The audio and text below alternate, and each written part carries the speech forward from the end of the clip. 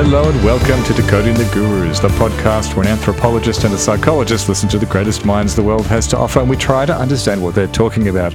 I'm Professor Matt Brown, and with me is smug judge Chris Kavanagh. G'day, Chris. You smug judge, you. Hello, Matthew Brown, or whatever your name is, whoever you are. Yes. Who is Matthew Brown? Everyone is asking this question. Yeah.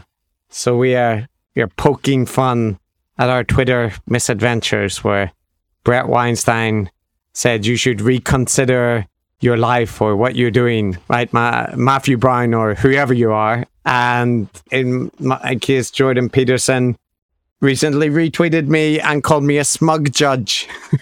Shocking. How dare he, Matt? How rude. I don't know how anyone could think that about you. Such injustice. I know. And I mean, that's terrible. It's not, that's just so inaccurate.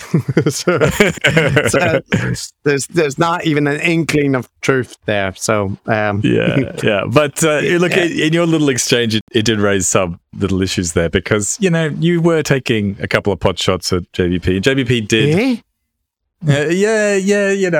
This is right after we said on our previous episode that JVP is too far gone. We can't criticize him anymore. It would be punching down. We can't do it.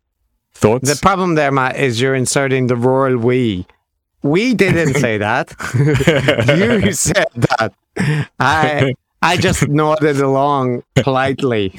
but I do actually agree. Jordan is, like I've listened to a bunch of his content. I think he is emotionally fragile. So there is an element where I think I would withhold some of my more caustic takes for him. But at the same time, he rampages on Twitter, throwing tantrums and threatening people with impunity. So, like, if you're going to dish it out, you can handle the occasional critical comment. And in this case, I didn't even make a critical comment directed at him. He just didn't like that I made a snarky remark about this guy, Jonathan Pajot, and his appearance with a bunch of IDW SenseMaker superstars, right? James Lindsay and Brett Weinstein and Jordan Peterson's wife. I was just saying that these appearances you can draw reasonable inferences from. Or is it guilt by association? That was my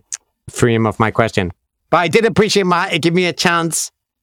It gave me a chance when he called me a smug judge to respond by saying, to be honest, mostly I'm just preoccupied by my quest for revenge against God for the crime of being. I did enjoy that, I have to say. It gave me satisfaction to quote that back to him. So, yeah.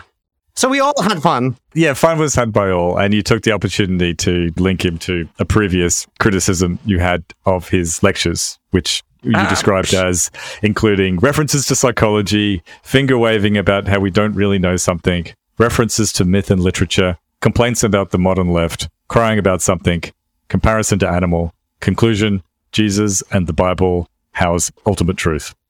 Which I think is probably a fair summary. I mean, it's really just a description of his lectures, not so much a criticism. It is. No, you mean you might read it as a criticism, but it's an accurate description of the majority of his content. And it was based on listening to his recent talk at Cambridge, which featured all of those things. So, yeah, there we go. Just, truth hurts. Truth hurts. Yeah, and in your defense, he did receive an ovation, did he not, at that talk at Cambridge? So he is not some kind of enfeebled invalid. He is taken extremely seriously by a lot of people. So, Yeah, that's it. So it's fine. You just have to roll with the punches. Take that, Jordan Peterson. Speaking of metaphorical punches, so people, Matt, the fans, the internet hoi polloi, no, that's the opposite, the rabble, the internet rabble, and the hoi polloi, they've been they've been begging us to return to the Weinsteins. They've said, what are those guys up to? What are they doing? And, we will get back, I'm sure, to a Weinstein episode at some point in the future. But we thought instead we'd do a little mini update just on what they've been getting onto. We used to do this, right? A check-in on the Weinsteins. So Haven't done that in a while. So what have they been doing? What have they been up to? The Brothers Grimm. I don't remember. You tell me. Okay, so we'll deal with the eldest first. So Eric, he's been rampaging around, giving his hot takes on Twitter. That's what he does. But I think the most notable thing that he has done recently is that he went to give a talk about alien survival and Bitcoin with Avi Loeb of the Galileo Project at Harvard at a Bitcoin conference. So he's combining aliens and Bitcoin and reference to prestigious institutions all into one event. So I feel like Eric has emerged from his chrysalis as a UFO inclined Bitcoin guy. I'm down for this. That's a better arena for him to operate in. Yeah, that's a good end game to be playing. I like that. But what's the connection? Why are they organizing a conference that's bringing together aliens and Bitcoin? Is this like, will Bitcoin or NFTs be the currency when we have developed an interstellar civilization? Will this be the only things that aliens we value of each other? Bitcoins and NFTs? Yeah, well, Avi Loeb, I don't know how to pronounce his surname, but he's a legitimate theoretical physicist working, I think he's now based at Harvard University. So there's credibility there, Matt. Don't just dismiss it as NFTs and Bitcoins. This is important stuff. They're just hopping on to a community which is hot right now, so hot right now, and trying to get them interested in potentially finding out about extraterrestrial life. What's wrong with that, Matt? Why are you scared? No, I'm not scared. I'm all for it. We should do more SETI. We're going to find them. They're out there somewhere. It's the buzzing around in UFOs across Montana. That's the bit that I'm skeptical of. I want to see more SETI. I want to see big radars, big telescopes pointed in every conceivable direction. But like I said, I think this is... I'm much more comfortable with Eric operating in this space than, giving his takes on the pandemic or COVID or how we should run government. So UFOs and Bitcoins, that's fine. Yeah, that's fine. I mean, basically any take you have on Bitcoin is basically fine. Who knows? It's not like a vaccine. It's different. Yeah. So the other brother, Bret Weinstein, well, it'll surprise you to know that he's been continuing to push ivermectin, anti-vaccine talking points. His podcast is now over 50% just platforming anti-vax people and talking about the problems with vaccines and their alternative medical takes. So he's not really even disguising it anymore. Like there was a Defeat the Mandates US.com account which was promoting some Defeat the Mandates coast to coast event, and it's got 4 sets of speakers, and it's got everyone: Mickey Willis, Judy Mikovits, Del Bigtree, Naomi Wolf, just all the anti-vaccine conspiracy theorist people. And Bret was saying the resistance gathers tomorrow in LA Grand Park, right? So I think it's the reaching the end point of his trajectory into he's now recognized, I think should be recognized by most reasonable people as an anti-vaccine advocate. And that doesn't surprise because overall that fits in with his, naturalistic fallacy heavy worldview and kind of crunchy perspective on stuff. Yeah. I see that Pierre Corey and Robert Malone are at this event too, naturally. But it is odd, isn't it? Like these anti-mandate protests continue in dribs and drabs all over the place. They're continuing on in Australia too. And most people are a bit baffled by this because I don't know what it's like in every part of the world, but it's kind of over here. It's done. Like this ancient history, man. For a start, I don't believe there are mandates. Are there? In America, there are mandates for specific areas, like specific professions and that kind of thing. But I don't think there's a national mandate for vaccination. Right. So Yeah, I guess, they still don't want it. So that's what they're going on about. But actually, it's just anti-vaccine. As we know, all anti-mandate marches are just completely full of the anti-vax superstars of the world. So theoretically, the two issues are independent, but they're a reliable predictor. Oh, of course. The anti-vax community has latched on to the COVID thing and have correctly seen that the public disgruntlement over restrictions and mandates was the perfect opportunity to leverage clout and influence. So it's not surprising that they're going to try to milk it for as long as they can, even after the cow is dead, man. It's no longer here. I mean, and you see it in Brett Weinstein's weird theory that the Ukraine situation is some kind of manufactured event to distract people away from the fact that the vaccines haven't worked or are dangerous or something. And it's so transparent. You can see that he's just unhappy that he sees the limelight shifting, and that impetus that has been fed into this anti-vax movement is vanishing like smoke, draining away like a dead cow. Yeah. Yeah, it is like a cow that has been experimented on by an alien probe and is now in the field without a uterus. So yeah, that's Brett. That's what he's up to. The other thing he did was he had a 3-hour conversation with a Jordan Peterson clone theologian sense maker called Jonathan Paju. And they did a 3-hour conversation about religion and science and ritual and evolution, which is very related to my research interests. So if you were looking for a conversation featuring one of the Weinsteins that we may cover in the future, this might be a fairly safe bet. But in any case, that is not today, Matt.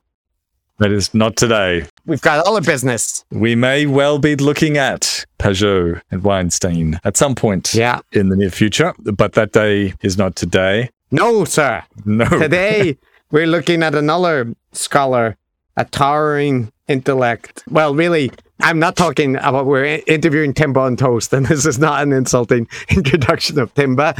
We're discussing with Timba his new series about Tim Pool, noted internet beanie wearing commentary person. Towering intellect that man is. Concealed under that beanie is a head full of ideas. It's amazing it can be contained in the head of one man. But Timba on Toast is a towering intellect, is a very interesting guy.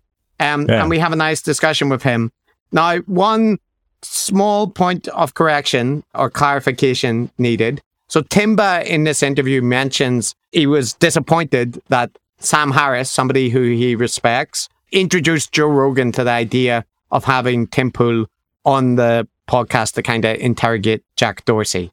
Now, it subsequently emerged when we tried to locate this clip that we can't find it. So it may be the case, can't say for sure, but that Timba was just misremembering and it's actually somebody else or it's just Joe Rogan who suggested Tim Pool. So we may besmirch the good name of Sam Harris, but the comment is made in the context of Timba kind of saying how much he likes Sam's output. So I don't think it's that bad, but I just wanted to clarify that we subsequently looked for the clip and weren't able to locate it. So might be, somewhere in one of the various interviews, but it doesn't appear that Sam Harris was the one that recommended Tim Pool to Joe Rogan.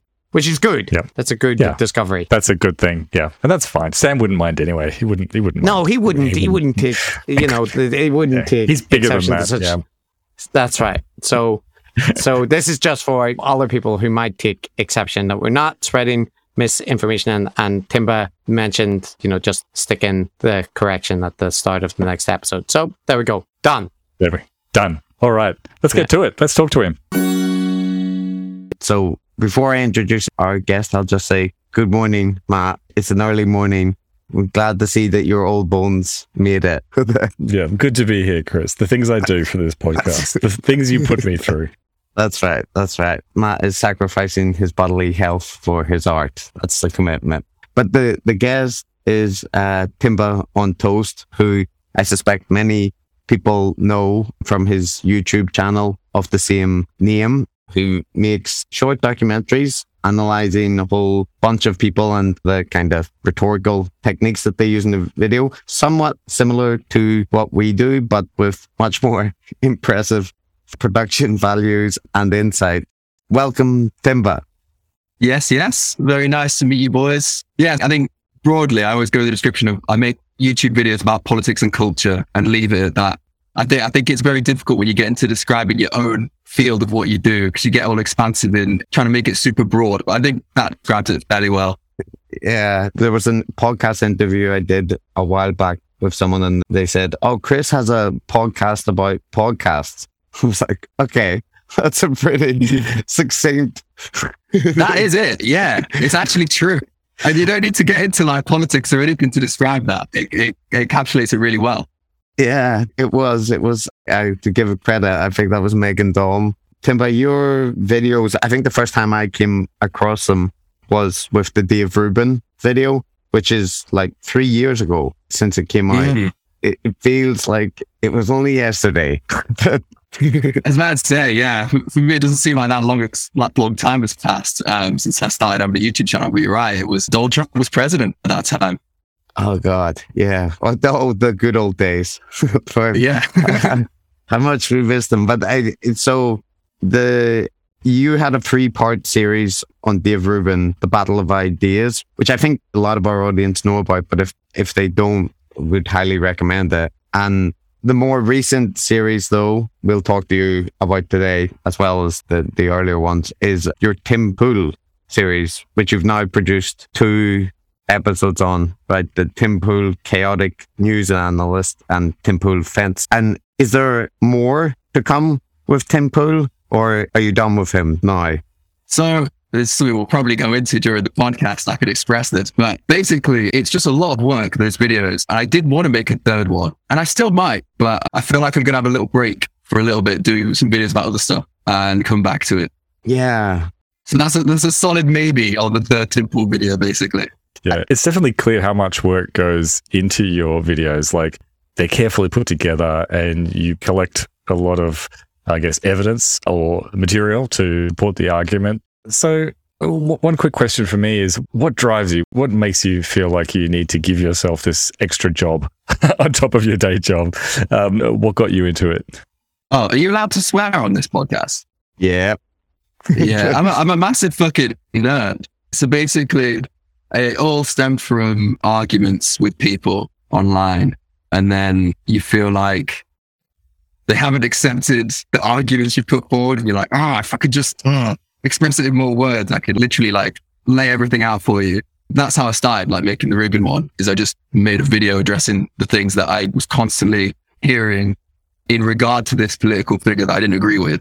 That is what drives me, basically. There's some perspectives that I feel for good criticism need to be articulated well about these people because of often how multifaceted they are in the way they present themselves, the different things they talk about.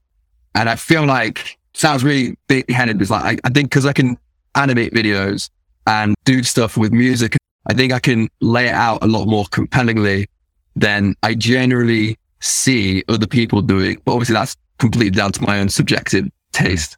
Well, your motivation sounds exactly the same as Chris's, which is to prove somebody wrong on the internet. That's literally that, yeah. I feel a kindred spirit, Timba, and when I watch your videos, and it has a pretty cathartic quality, because what you describe as your motivation is how it's received, because it feels like whenever people would make accusations about Rubin's content or whatever, they can just refuse to see it, for example, debating it on Twitter. But when you have the video evidence like presented in the way that you do and kind of consistently break down the techniques that he's using, it seems like it's much harder to deny, in a way somewhat similar to whenever we are making a point about the gurus that we cover and we play a clip of them demonstrating that they do this. It feels like that is harder for people to ignore. They do try, but it definitely works. Like, it feels like it would be very hard to refute a lot of the points that you raise. Well, this is the biggest difference, is like the big form of critique that you'll see on YouTube and on podcasts it's necessarily what people have to do is you take one video and then you respond to the points that are made in that video, and you do some research around the edges. And so by the end of it, you're like, so I've proven that what they argue in this video is wrong, or it's like misinformation. But the problem with that is it's one video. So no matter how good you've broken it down, it's one thing. Like, people get things wrong. It doesn't really imply anything about their character or imply anything about their overall approach that you've managed to do that, even if you've managed to do it really well. So my friend described it as it's like you want to debunk their whole life. And I think that's the approach I sort of go with. Is like, well, don't even stop when you've got like a mountain of evidence. Keep going and going and going until the points that you're making in the video, you've got almost like 60 clips to prove it.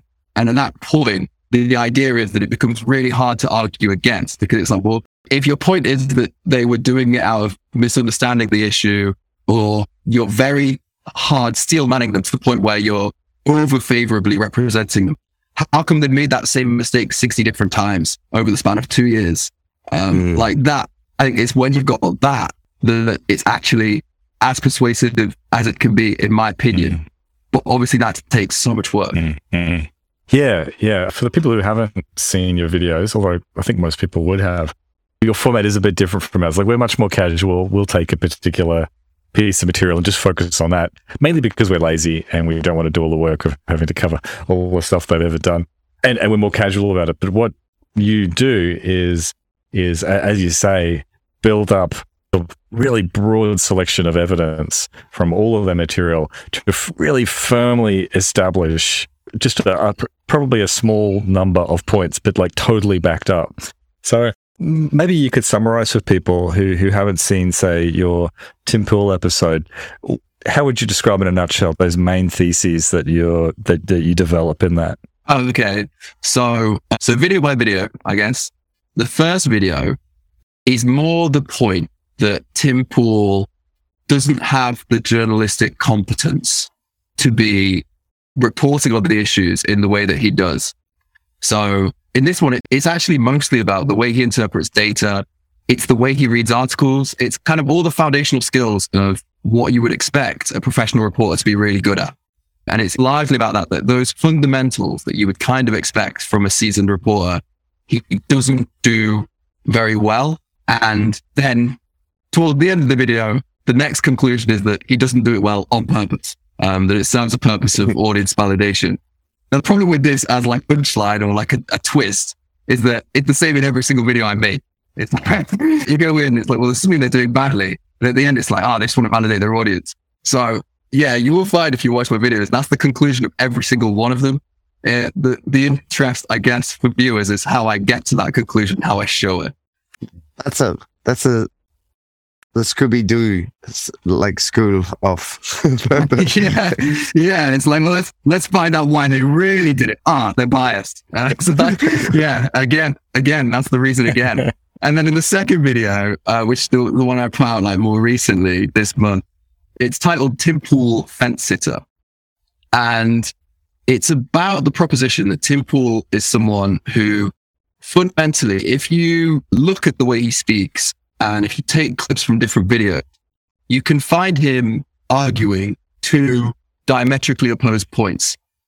And what this does is it means that it's really hard for anyone to fundamentally, charitably characterize his positions in any way. So I go through the whole video, point out lots of different examples of this. And then again, towards the end, I then show how this is not Tim being undecided or Tim genuinely being like on a fence between two different positions, but rather Tim aggressively selling one side of a narrative and then backtracking enough to give himself plausible deniability. So if anyone wants to call him out on these things, he can and does say, he'll throw out a non sequitur. Like in that video where you said that I am implying there was fraud, I explicitly said that I didn't think fraud had been committed. And it's like, but the whole video is about election fraud. To go on to like, I think this is the best way I can describe watching the way that Tim Pool operates. Like, let's say I've got a neighbor, right? And this neighbor, he comes up to me one day and he's like, you know what? I could have sworn I saw like a metallic object in the sky last night. And I'm like, oh, that's kind of crazy. He's like, yeah, I'm not saying it's a UFO. Like, I don't believe in UFOs. Obviously, they're fake, but it's kind of weird that I saw that, right? And I'm like, yeah, I guess so. And then every day after that, he comes up to me with different stories about metallic objects in the sky. Like, he's like, oh, it's weird. There's been more reports coming out other parts of the country about them. It's strange. Obviously, I'm strictly agnostic on the issue of whether they exist or not, obviously. And then I see him like amassing like a group of people who are all very avidly into UFOs. Like, they've all got like UFO merchandise on. And they're all like sitting on his lawn listening to him speak about UFOs. And so at some point I'm like, okay, technically he's always said that he's agnostic on the subject, but I have to, at some point, his whole behavior contradicts that. He's clearly someone who believes in UFOs, and it doesn't matter the technicals of what he sends on this issue. I can tell that this guy is someone who believes in UFOs. But similarly, Tim would kind of deny the end result of all of his reporting and behavior. And I think that's the way I describe it. It's like, at some point, their words don't really matter. Their behavior tells the whole story that you need to know to understand where their motivations are. The interesting thing about that, Tim, is we've noticed that this is a very, very similar thing. We refer to it as like strategic disclaimers. It's a little bit different than what you outline in the video, because the kind of like shouty animated endorsement of the conspiracy theory or extreme version, and then the like softly muttered disclaimer in the content of Heller, Hain, and Brett Weinstein, for example. They can spend like 20 odd minutes essentially marshalling the evidence that the whole virology community is full of like bad faith individuals who are just out to make money, and they're afraid to tell the truth. They're lying about the side effects of vaccines. We know this because the pharmaceutical industry has been doing things for decades and so on. They'll marshal like 20 minutes of like unbroken evidence about the corruption of the virologists and the international scientific community. And then they add like a less than 30-second often disclaimer to say, now, are we saying that's true? We don't know that's true. And we don't say anything.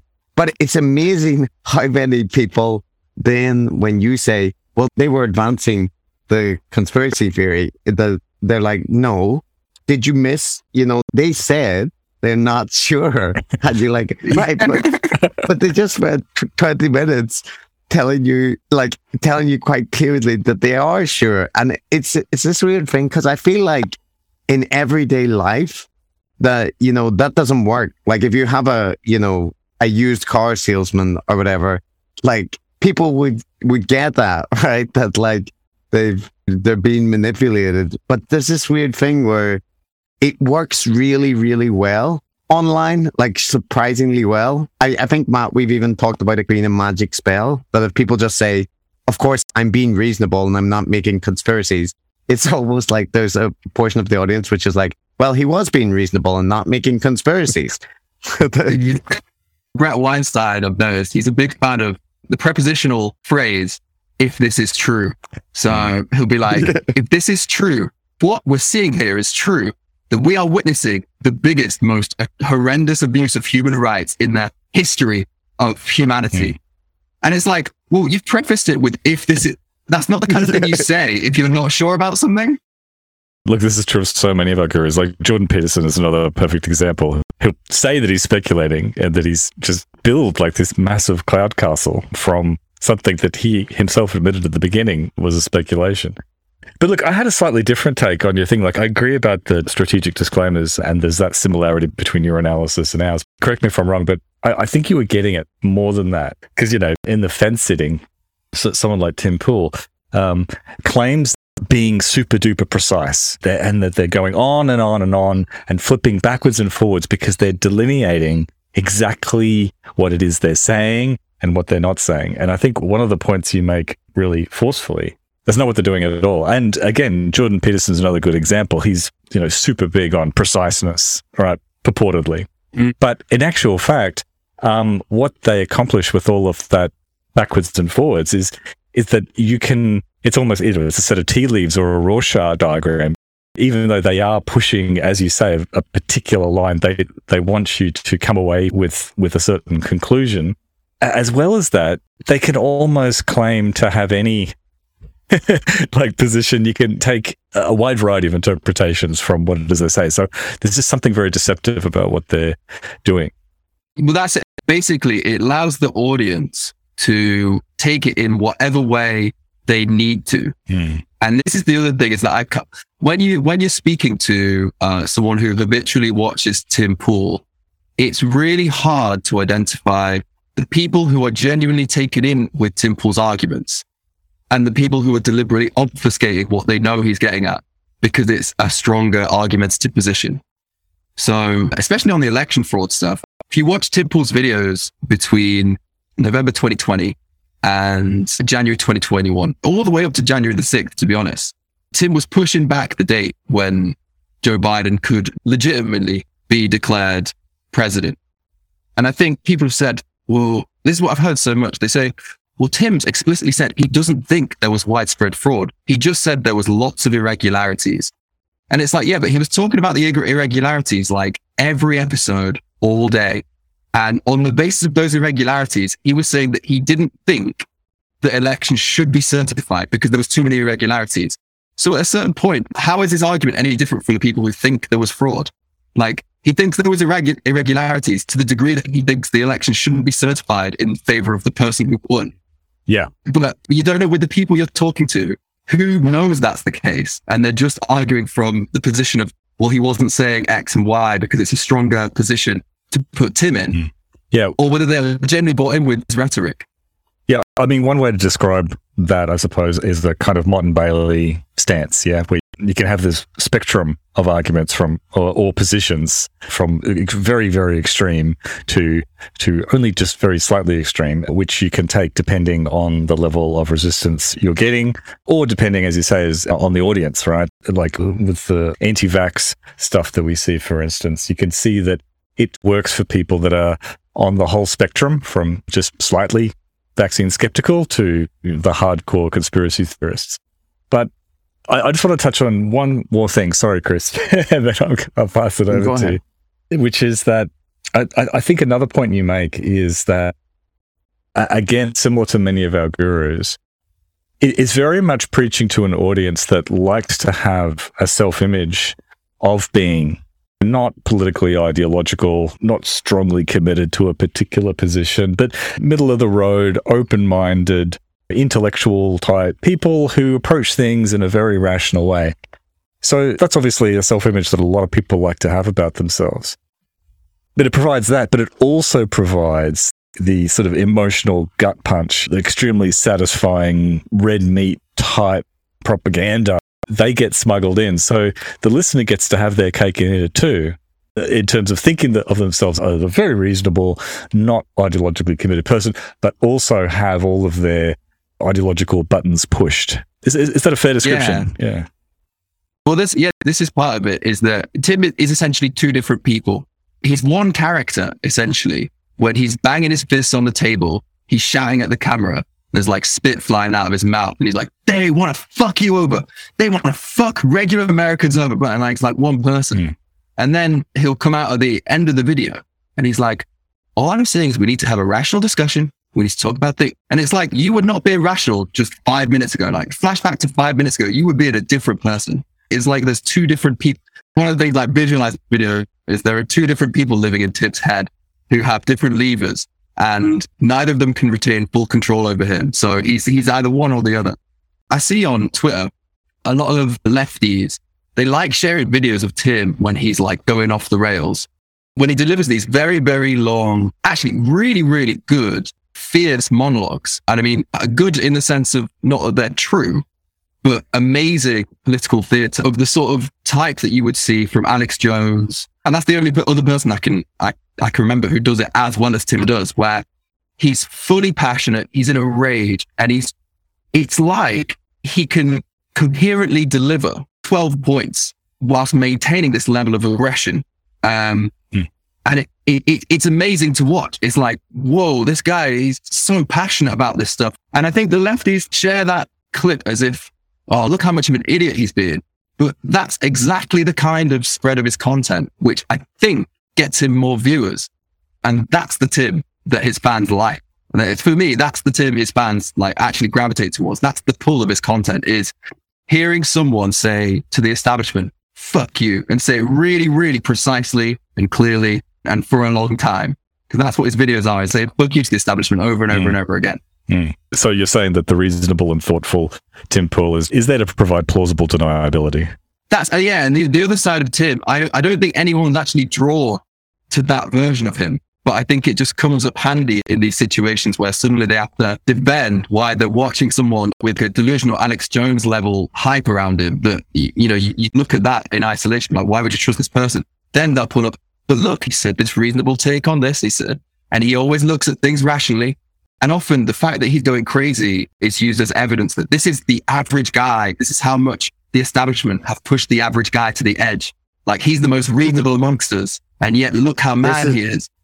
The interesting thing about that is that I've heard the guys on Knowledge Fight talk about this issue as well, right? But when a clip goes viral of Alex Jones like freaking out about something and going on one of his unhinged rants, that it tends to do the rounds and get shared, and they feel like somewhat ambivalent about that, if not negative, because they think that it can downplay what Alex actually does, right? That's like the crazy dramatic Alex, but his content is quite insidious, like the worldview that he's promoting. And with Tim, there's like this paradox, like say Tim Pool Clips, who I know helped you a lot for the research for the video and is a great account in general. And he made this like excellent edited video of all the times that Tim Pool was predicting 40 state landslide or whatever. Outstanding, that compilation. Outstanding. Like, it's become a foundational text in Tim Pool lore very quickly.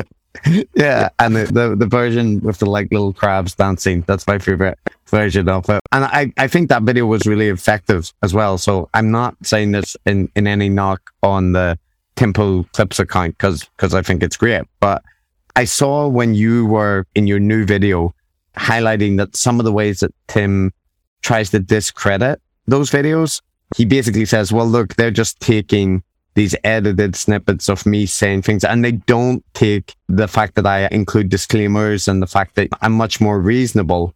And I thought that's why your video was really good, because it does show that, and it shows how that's a rhetorical technique. But there is one issue that, like, say somebody watches some critical clips of Tim Pool and they say, well, this guy looks like an idiot. And then they go to his video and they see a random video. And in the video, he comes across as much more, he said some extreme stuff, but he walked it back. And he also added disclaimers and all that. It feels like he has the possibility to basically say, well, the people taking the extreme clips, they're just selective editing. I think the full context makes it weirder, because it's like you've got someone predicting a 49 state landslide for Trump, and in the same video they're saying, well, part of me is worried the Democrats will win though. And it's like, this is bipolar disorder. You've got two completely different statements there.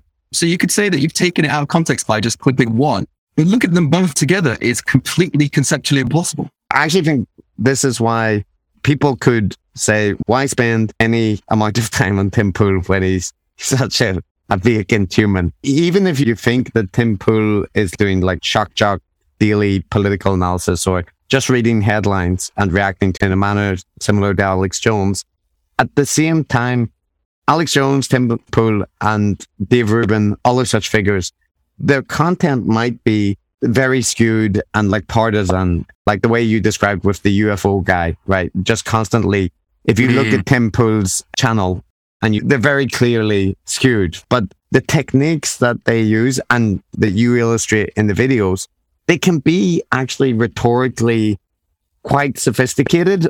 It's smart. Yeah. So like your breakdown of Tim Pool, I think, is actually highlighting that for all his limitations, he actually has a very slick way of presenting things. And like when you break it down and point out what he's doing, when you stop his sentences and say, okay, so he said this, and then in the next sentence, he contradicted himself. And in the one following that, he's back on the same point.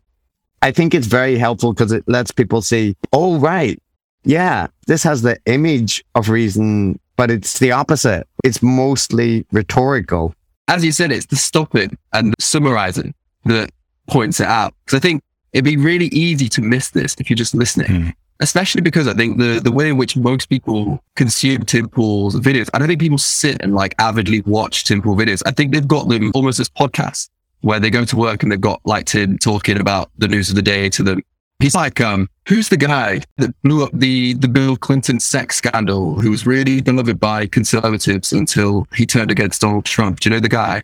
Oh God, it's on the tip of my tongue. The Drudge Report. Drudge. The Drudge Report. Yeah, Matt Drudge. So I think Tim Pool's channel, because he releases so frequently, he's like a Drudge style, not even figure. He's like a Matt Drudge service, because he aggregates all the conservative news of the day. If you listen to his show that he does at midday and his podcast at night, you will hear about every single conservative hot button issue that's been out there. So that's very useful for you, a conservative. You're going to know everything that conservatives are talking about.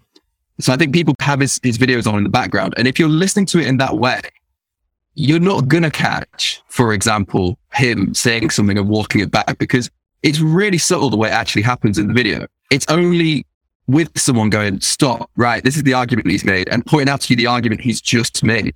I think you have to do that in order to understand why it doesn't make sense, because it does make sense in a roundabout way when you're listening to it. Yeah.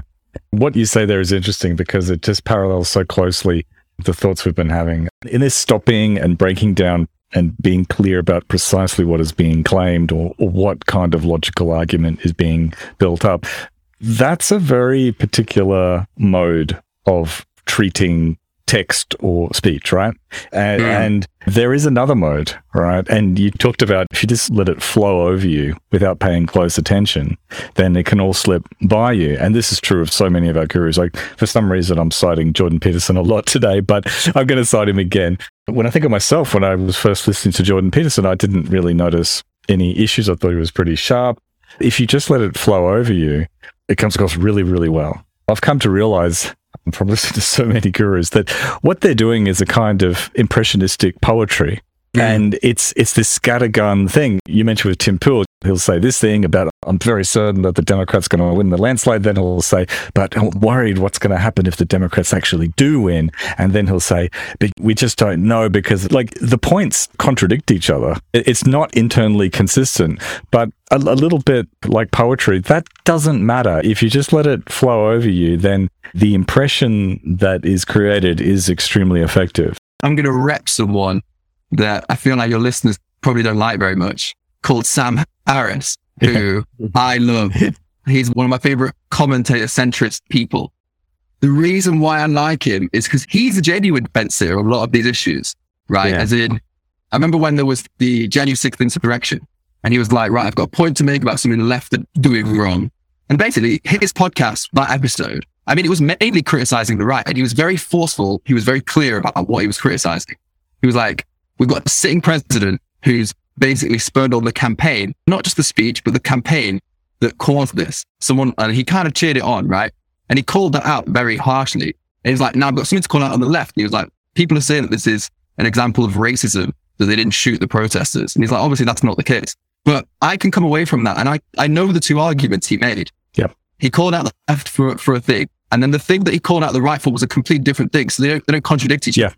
He wasn't saying, now, I think this was the most serious, horrible event ever, but I also think it wasn't that bad and people are going too mad over it, because that's the analysis we got from Tim Pool. Yeah.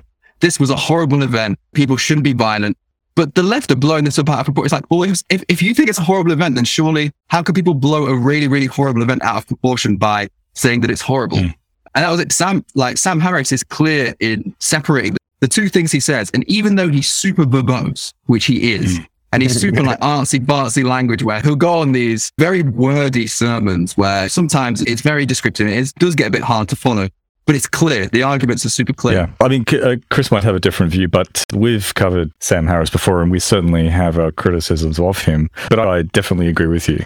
I wouldn't say that he does the same kind of impressionistic scattergun. He does do his best to be pretty clear and logical and achieves that goal more often than not.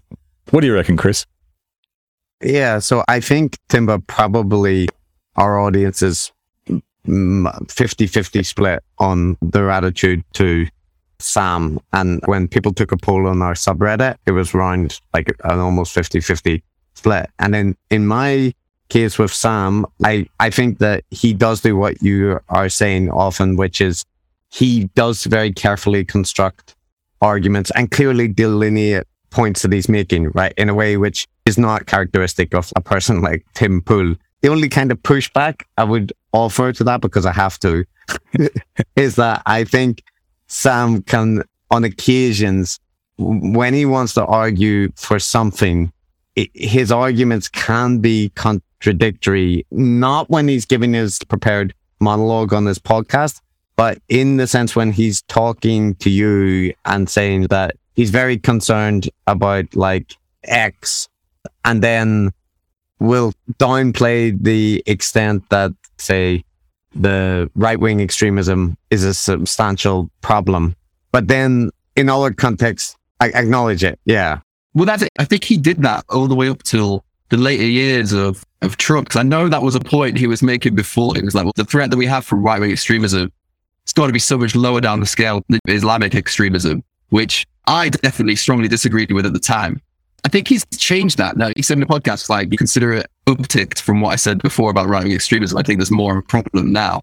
There are points I fundamentally disagree with him on, but just in his style of speaking, the way he presents things, I think, yeah, I'm a supporter. Yeah, and I think, like, for my disagreements with Sam, there's a lot that we actually agree on, but there's something that I find peculiar, and I think it links to Tim Pool and a lot of the figures that you cover. So with Dave Rubin, your analysis of him quite clearly showed the kind of obvious partisan bias in his content, right? With Tim Pool, it's also evident if you spend any sort of time with his content. And yeah, whenever people are talking about the deficiencies in the online media or ecosystems, especially like folks from the intellectual dark web area, they tend to be very clear on what the problems are with CNN and so on. And they might like hand-wavingly make references to the existence of Fox, and that we all know that's a problem. But where they seem much less aware, and also to have spent almost no time considering, is the Tim Pool, or Dave Rubin for that matter, where Sam was a defender of Dave Rubin for a surprisingly long time. And even with Tim Pool, there was a point where Tim was interacting with Sam on Twitter, and Sam was kind of reassuring Tim. Sam was the one that recommended Tim to Joe Rogan for the Twitter episode. Yeah, now look, that I'm not the worst crime he's ever committed, in my opinion. Yeah, he definitely deserves some he deserves like a social justice cancellation for that one, and I would be part of the mob. But on that point though, I'm curious what you make of that, because I feel like there is this strange thing where it's either that people are not looking, or they're like, there's a legitimate like blindness to Sam interacting with Tim Pool. That's fine, interact with Tim Pool, but he didn't seem aware of what Tim Pool fundamentally is, trying to reassure Tim that we're both on the same side against the woke. And I was like, Sam, you don't want to be on like Tim Pool or Paul Joseph Watson side when it comes to these kind of issues. These are not the kind of people you want to be reassuring that you're both working together. But there's a blindness, it feels, around the kind of centrist, rationalisty side about what a lot of these characters are doing. And James O'Keefe would definitely fall into that. A lot of people seem to be like, well, he might have a bias, but he's revealing real issues. So yeah, I wonder what you think. Maybe like Matt, you're somewhere around the left-leaning centrist spectrum, but there does seem to be a pathological blindness there. Yeah, I would say, so this is the last point I make specifically on Sam Harris before we broaden it. I think certainly with that Tim Pool recommendation, that was at a time you've got, and actually this is something that strikes me as just very like interesting now. If you look at my video about Dave Rubin, I think it was the third one, I make a point where I say that Dave Rubin has had this meteoric rise to, you know, being the top conservative commentator, which he was in 2019, or that time that I made the video. And I show, I'm like, he's been so much more successful than every other commentator in this space. And I show some other conservative type commentators speaking out against the woke.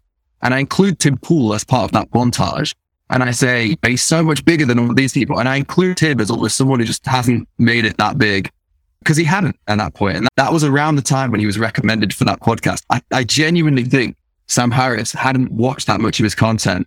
But even if he had, he wouldn't have found anything as bad as what exists about Tim Pool now in his content. And even if you look at my videos, the kind of things that I'm criticizing Tim for, where the videos go back to 2019 or 2018, it's about him, like, he's talking about, is wokeness to blame for obesity? Which it's a point that's broadly anti-left, right? But it's in that space where it's like, well, it's not that serious a point to make. I don't see how anyone's going to come away from this with this crazy, vindictive feelings against their fellow countrymen who happen to be Democrats. Whereas you look at his more recent videos, I can totally see how someone in Tim Pool's audience would hate like anyone who's a Democrat with a passion. And obviously, Sam Harris hasn't talked about Tim Pool since then. And I feel like now he would like slap past himself in the face for recommending him for something like that. The way I originally came across Tim Pool was when Paul Joseph Watson funded him to go to Malmö, right, in Sweden, to do a special report. This is the kind of thing I think that a lot of rationalists or so on think is illegitimate signal to detect, because when Paul Joseph Watson referred to Tim Pool as like his favorite balanced journalist, my like alarm, like about, oh, this guy is very unlikely to be a balanced, reasonable journalist, went off, right? And then I looked into Tim's history and saw the Occupy movement and saw that he had a sort of legitimate claim, but he was promoting that he was a candidate for Times Person of the Year, when he was put in the category of like journalists of the Occupy movement kind of thing. Yeah. And I feel there's this tendency where within the sense making and rationalist community and so on, that they don't like you saying, oh, Paul Joseph Watson recommended them, and that triggered a warning sign, because they see it as like, well, that's guilt by association. But it's proven to be, those kind of things tend to be actually very reliable signals. Like if you're being consistently recommended by terrible conspiracy theorists, the chance that you are actually a very balanced, non-partisan journalist is very low. I'm just saying that I think with Tim Pool, although the signs were less evident, I think if you looked critically, they were always there, even if his content was a lot better than what it is now, like where it's descended to now. I don't think his trajectory, it's depressing, but it was predictable in a way. Like it would be more surprising if he had ended up actually a rigorous, balanced journalist. Or do you think that's unfair? I think we're massively overestimating the amount that Sam Harris would have looked into Tim's content. I genuinely get this impression that the fact that he defended Ruben for a long time, I don't feel like Sam was like watching Ruben's episodes and being like, no, he's actually really good. I think Sam was just like ambiguously defending a friend without knowing anything about what Dave Rubin was promoting or the people he was having on his show. I think we totally agree with you there. Like, and this isn't meant to be a Sam bashing thing, because we could list off nice things to say about Sam as well. But in common with a number of other gurus, it really is surprising sometimes how little background, research or just knowledge goes into it. Some of their statements or endorsements of other figures. I just wanted to agree with you that this is something we've definitely talked about a lot. Yeah. This is the other thing, though, is everyone is the hero of their own story, right? And so I think, obviously, we know that people are influenced by audiences, but I think when we think about that, we think about you're purposefully like playing into your audience and you're sifting through to see what can most persuasively sell to these idiots that you've got in your audience. But I think they're far more influenced in it than they know. So I wouldn't be surprised if, these blind spots they have for certain people who they'll defend almost without looking into them. I wouldn't be surprised if subconsciously they know, like, because they've received comments, that their audience likes these kind of people. If not the person in question that you're talking about, then people of their ilk. And because these commentators have all got big off speaking, having a platform, they're not going to rationalize it as, I got big by lying to these gullible fools. they're going to look at it as I got big because people value what I say and I'm making sense. And when you look at like the people they'll defend, it's people that broadly exist in the same spectrum of we're the sense makers. And so you say they've got a blind spot. I don't think that it's lack of research, and I don't think they're consciously doing it, but they're influenced to ignore all the warning signs about these people. In my community, for example, I know like I get a lot of comments around Destiny. Have you heard of Destiny? Yeah. Twitch streamer. Yeah. He's massively toxic on Twitter, but the best debater, hands down. I don't think I've ever seen anyone debate better than he does with like conservative people. It's like not a deluge of comments, but it's a stream of comments that happens often enough that I notice it, where if I reference Destiny or I bring up anything like positive about Destiny, I'll get people like, ugh, Destiny. Oh my God, that guy. And it's not that it makes me feel bad in any way, but when you're then thinking about making a new bit of content or putting something out, when you're reaching for the Destiny clips, you've suddenly got that thing at the back of your head, like, oh, I'll get a little bit pushed, like, oh, is it worth it? I might as well. Do you know what I mean? And it just leads you on to, maybe in interviews when people ask you about it, you back off talking about Destiny in this way. I think similarly with these guys, they vaguely know their audience like these people who they're being asked to provide a statement on, or do you think this person's honest? But they're like, well, I don't know enough about him. Because they know at the back of their minds, there's that thing that they know, there's enough of their audience that'll be bothered about it, that it's worth either skirting around the topic completely or even going the other way and saying something nice about the person, because it's the least hassle route to go down. In your Dave Rubin videos, your early videos, it's quite clear, right? You have a relatively positive assessment of Eric Weinstein in comparison. Very much so, yeah. In comparison to Dave Rubin. And I will say that the approach that you saw to Eric, like I remember the very first time I saw Eric, and he was on the Rubin show with Jordan Peterson and a bunch of them, like sat around having a chat. And I remember listening to Eric, and he started going on about economics theory, and he was probably like, now that I'm familiar with his content, he was probably talking about gauge theory and using physics terms. But I remember thinking, wow, this guy is like, why is he here with these people? He's really like a cut above. Like he's talking about economics theories and stuff that these people don't seem to know anything about. And then I didn't pay much attention to Eric's content, and now we have. I think like in that respect, it's an illustration that you can be looking critically at content. You can be aware of these techniques. And part of the reason that the Weinsteins have proven a subject of fascination for me and Matt is that we feel they're doing something new in the conspiracy space, and that, it's tied to the way that they can present science and martial economics and so on in a way that's convincing. But I'm curious about your opinion of Eric has shifted somewhat, but maybe it's a good illustration when you were preparing those videos, right? That you went and did an extensive check into like, is Eric much better than Rubin? Let me deep dive in his content. This is what I'd still say. I think the main point I was making is that if you take Eric out of the context of the Rubin report and essentially take him out of the context of the culture war, he's actually really interesting. There was another interviewer that did an interview with him. I think it was in 2015 or 2014. So that's before the intellectual dark web. It's before all of Eric's entry into the culture war. And when he's talking about languages, when he's talking about like different cultural traits, and it's not got this spin of Rubin's political edge, there's nothing wrong with it. But then as soon as you put him in the culture war, he's suddenly obliviating about points that are kind of life or death issues in American politics for people, and speaking to an audience who I don't think they're able to parse the difference between an intelligent person who's genuinely intelligent but doesn't really know that much about the issues that you need to in order to make an authoritative claim about political issues. They can't parse the difference between that vaguely intelligent person and someone who actually knows what they're talking about when they talk about the issues that Eric talks about. Because I think that's what Eric is. He's a vaguely intelligent person, but in the areas that he talks about, he doesn't really have any specialism that would allow him to give any insights that are greater than the vast majority of us, right? But he's really good at dressing it up.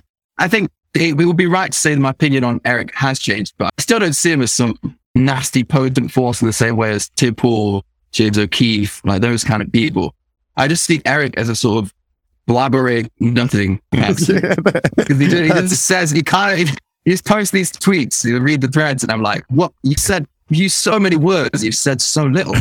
And it's just like, seems to cash in on these opportunities where like Sam's involved in beef with someone, Eric will step in like, I am a friend to Sam and name X other person from the culture war. I will mediate this. It's like, no one asked for you to get involved, Eric. I'm pretty sure like no one cares about you being involved on Twitter in this thing. Least of all Sam and the other person we've been talking about. Like they've probably got bigger followers than you.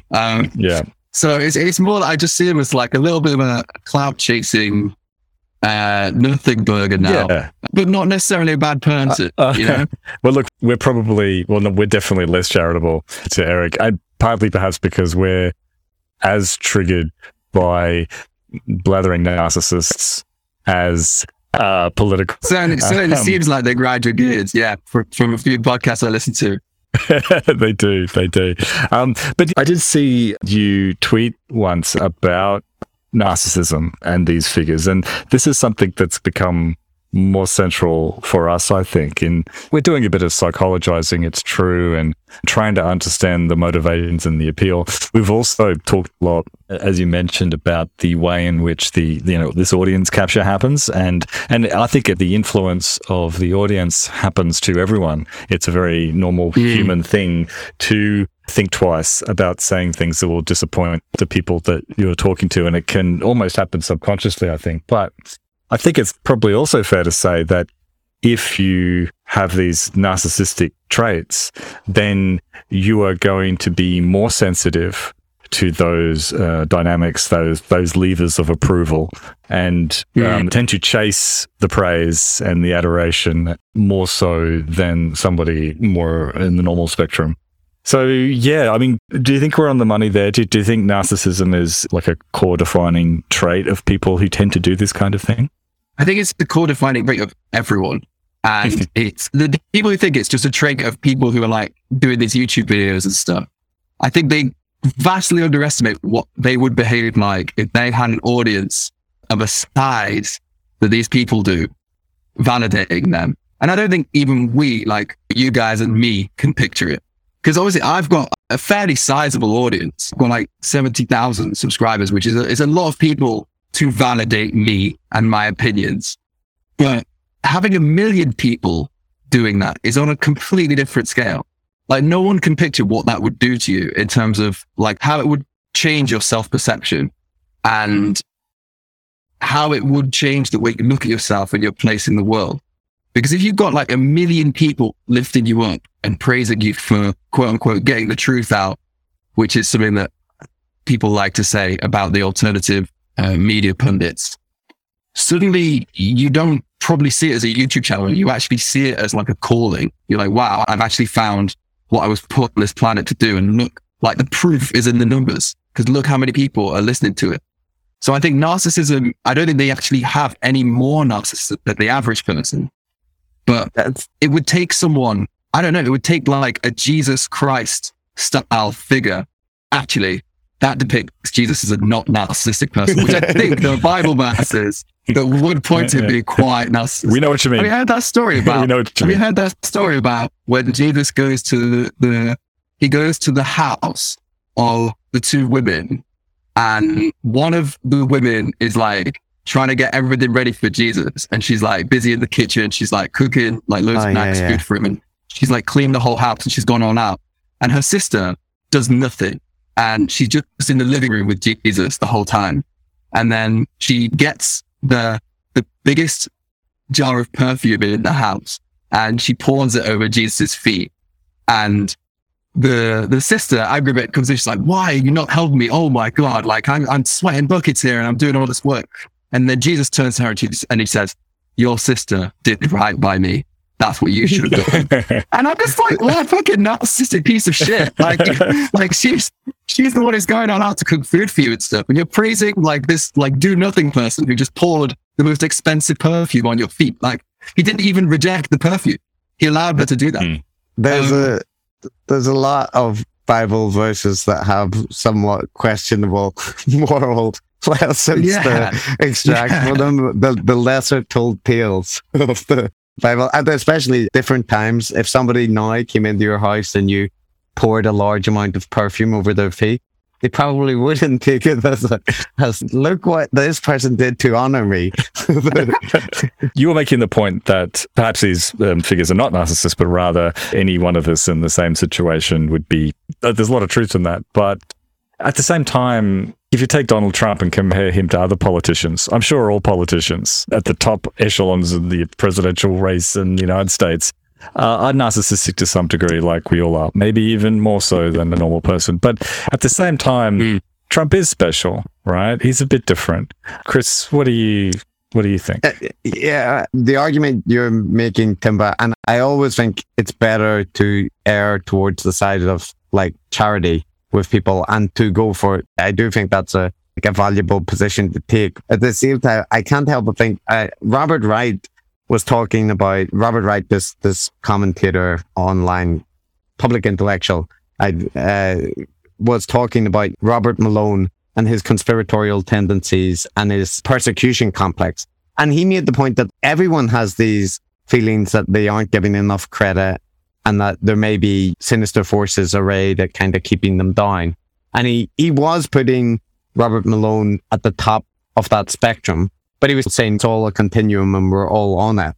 And I'm on board with us all being on that and being aware that we have some of the same issues. And if we had a huge audience, you don't know how you would react to that.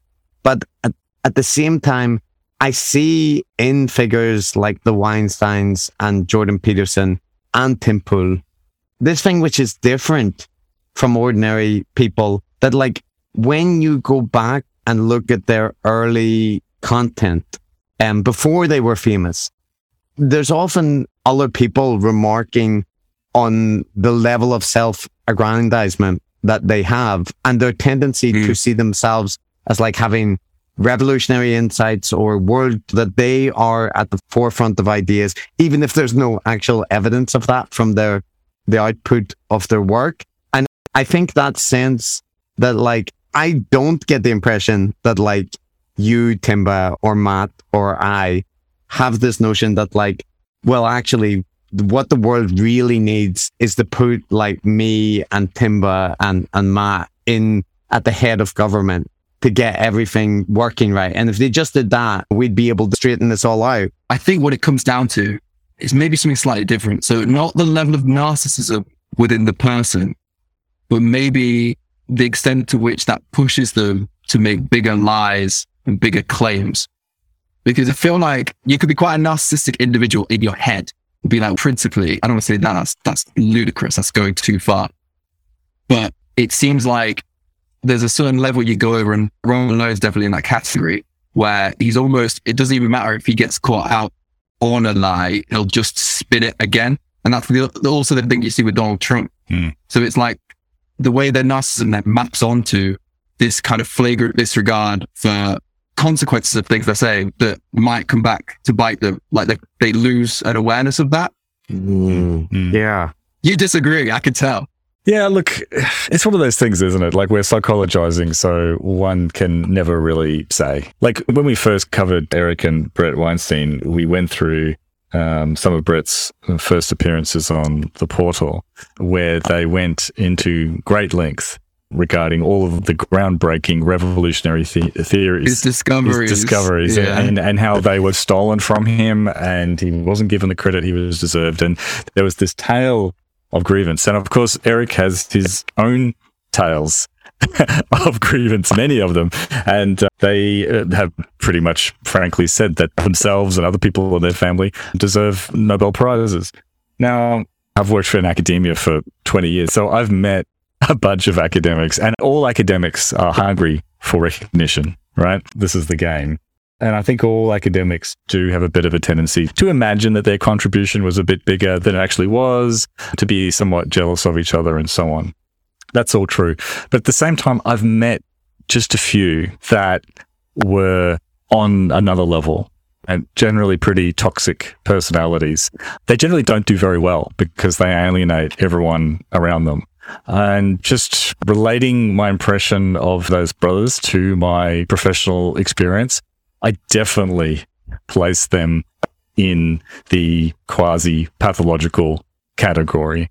Yeah, I think this is a big thing in academia because it's part of the thing. You've got to keep publishing, haven't you?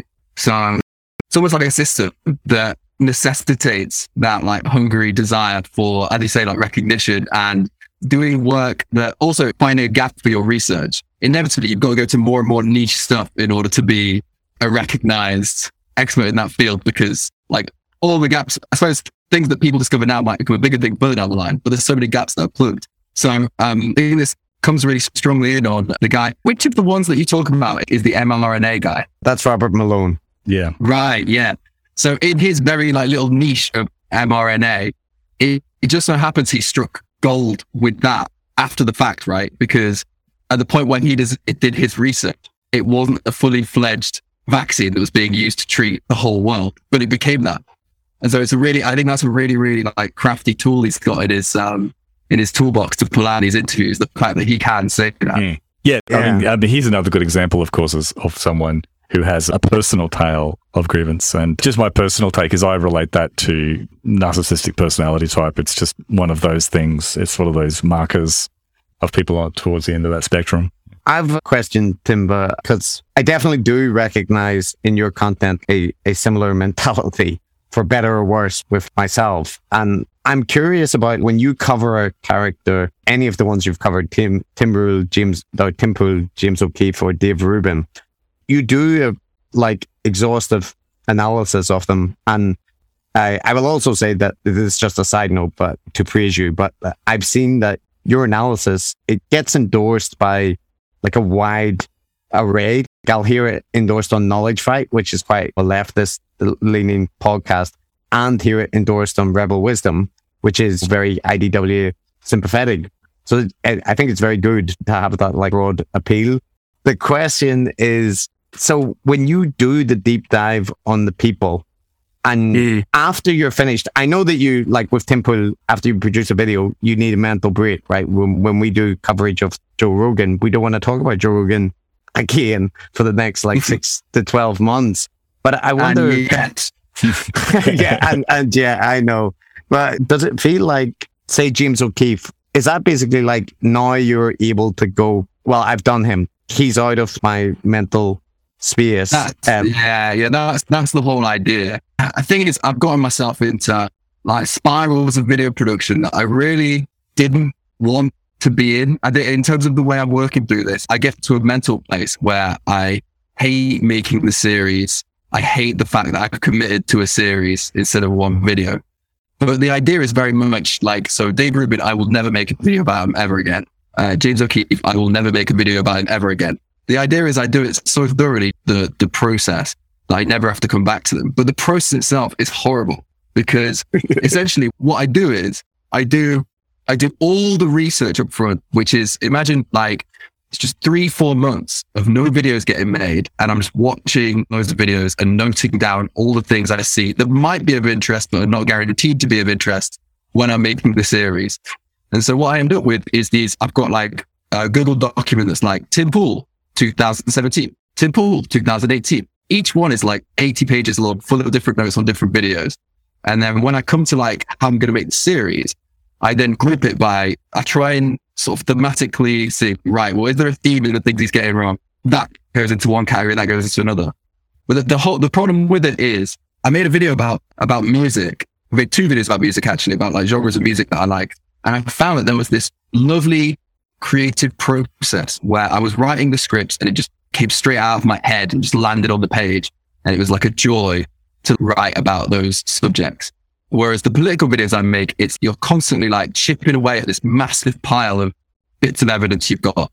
And often I'm going into videos and I've got a certain conclusion and I realize that I don't have the evidence to substantiate that conclusion. So I have to change the whole thing.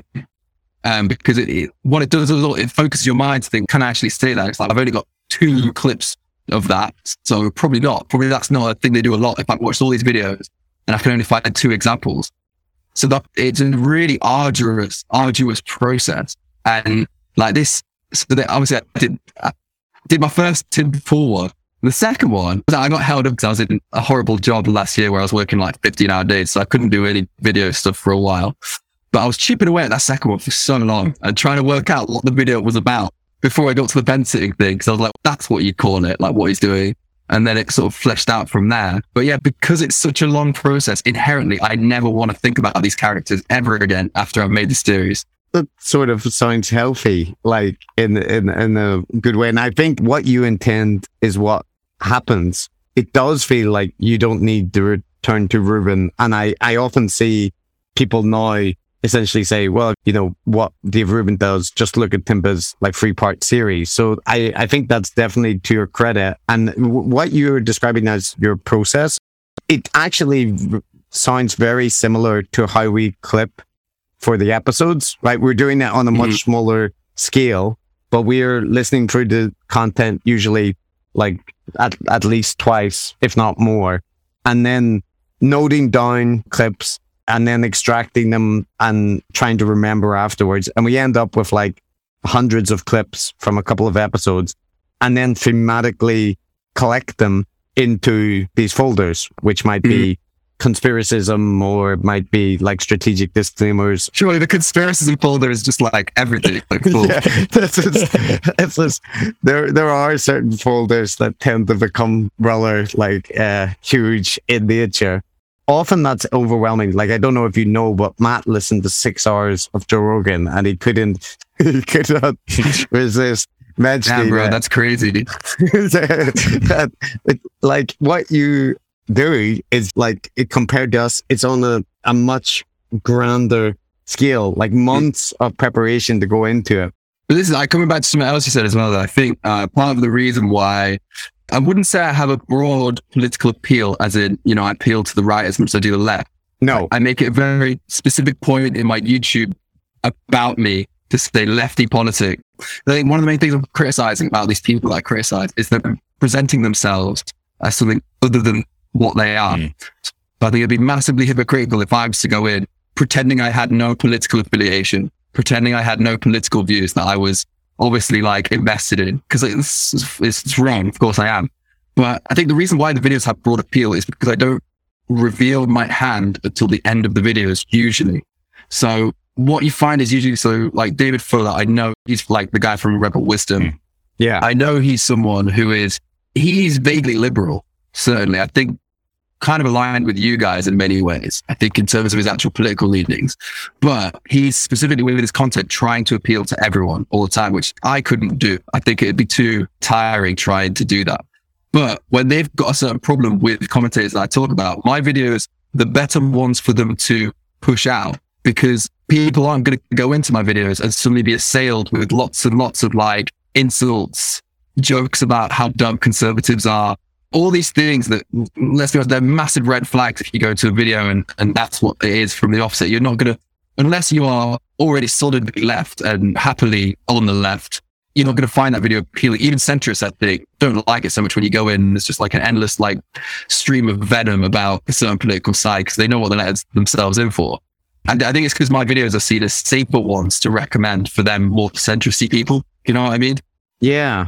Yeah. And I think it's fair to point to say, well, horses for courses, right? Because there can be very like the pointed and accurate critiques that come from a very clear political skew. So I agree with you that it's important that people flag up where they're coming from, but it doesn't in any way necessarily invalidate the criticism, but it can make it much harder to listen to when there's constant signals, you know, that you are, if you're a conservative person or whatever, that you're like a member of the targeted out group. So that's it. Yeah.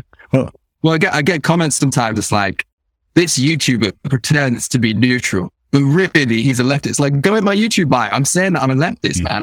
I'm not hiding it from you. The reason why you think I'm hiding it from you is because my videos are like, don't have insults, don't have these ridiculous attacks.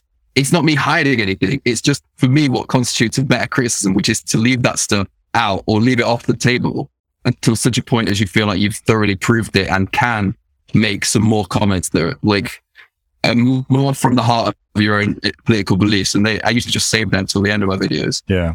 Yeah, I mean, one thing that we hardly endorse, and we do it too, is to be upfront about where one's coming from politically. But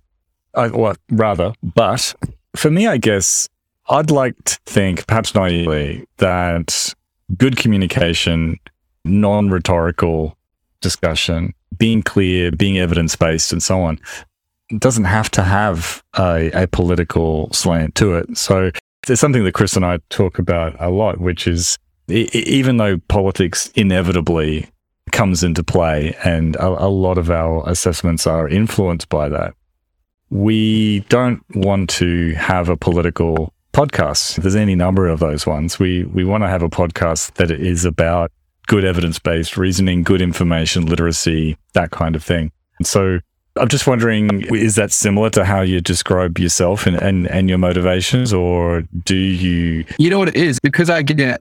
perhaps this might go outside of your guys' wheelhouse in terms of people whose names you would know. So I started watching YouTube around, like, you know, when you say you start watching YouTube, obviously YouTube's been about for time. There's a point where you hook into your specific YouTube niche. And you're like, oh, I'm going to watch YouTube like way more than often now.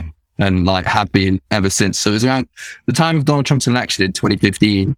And I found H Bomber guy, who's this like, I think he's very far left actually. And he's a guy who, at that time, he was special, particularly special to me, because he was a guy who, it was a atmosphere of just very, very like massive hatred towards the left on YouTube as a platform, because we hadn't yet got to a time where there was all these different lefty content creators who were making response videos and like holding their own. So it was typically a space where if you were making a lefty video, you'd get like dislike bombed and all the comments would be like negative. And H Bomber guy was the one creator who seemed to have this massive audience, and he was going after conservative commentators and doing quite a good job at debunking them. I'm still quite into his videos, but there's certain things that he does and a lot of other creators do now that kind of, I don't know, now I'm like slightly older, sort of bug me as a, not that I find them like bad, but they take me out of the critique. So, and these are the things in BreadShoot, right? It's like crazy side plot jokes that have nothing to do with the video subject. So like H Bomber guy will shout at a porcelain dog for like 2 minutes, have some sort of dialogue that has nothing to do with the video. And I'm just like sitting there like, oh, come on, man, like get back to the... He made a brilliant video about the anti-vax community recently, which I don't know if you guys would have seen, but it goes back to the first guy who's like Andrew Wakefield, who started the anti-vax movement. It goes specifically into the papers that he wrote. It goes specifically into the problems with those papers. It's great. But there's so many like little side things, like little jokes. And each time I'm just like, it's making me lose a bit of focus on what's going on. It takes me a bit out of it. And it's the same thing with like very blatant attacks on the right. Whenever I go into a video critique and I see a creator who's, so again, we're moving away from H Bomber guy, but then also it's just something that happens a lot in like left-wing YouTube. Just very, very like snarky comments about conservatives on the way in, when I don't feel like they've actually proven anything against conservatives at the point where they've made the joke or they've made the comment. Mm-hmm. And again, that's the sort of thing that just zones me right out of the video. I'm like, it doesn't make me cringe, but it sends this spike through my heart. Like, I don't think this is a good video. I don't think this is going to be very persuasive to many people. And so I think the specific thing about how I craft my video comes from not the things that I find bad about other people's videos, needing them to worm their way into mine. And I think to understand where H Bomber guy people are like that coming from, this is the other big thing about having an audience. You think that your jokes are way more funny than they are. When you're like preparing something, you're writing a video, like I can't tell you how many there are in my scripts, or like how many comments I put in that when I'm saying it out loud, or even when I've said it, I've recorded it, and I get to the video, and I'm just like, well, that was quite a vicious comment, really, that doesn't really add much. And I end up going back and finding a new way to take them out. Because when you're in your own zone preparing the content, you think you're really funny, you think your insults are really good and like really like on the mark.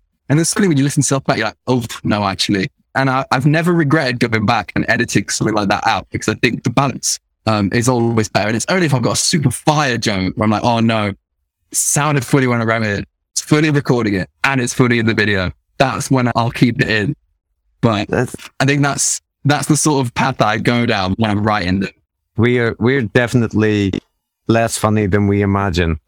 Like, that's undeniably and probably applies to like the vast majority of humans. That's a part where everybody is guilty on that spectrum. You've got super plausible deniability in that you guys are having live conversations with each other. Whereas That's right. if a joke had with my video, I've written it, like recorded it, edited it. Like, at that point, I'm very committed to the joke, and it's gone through all those like.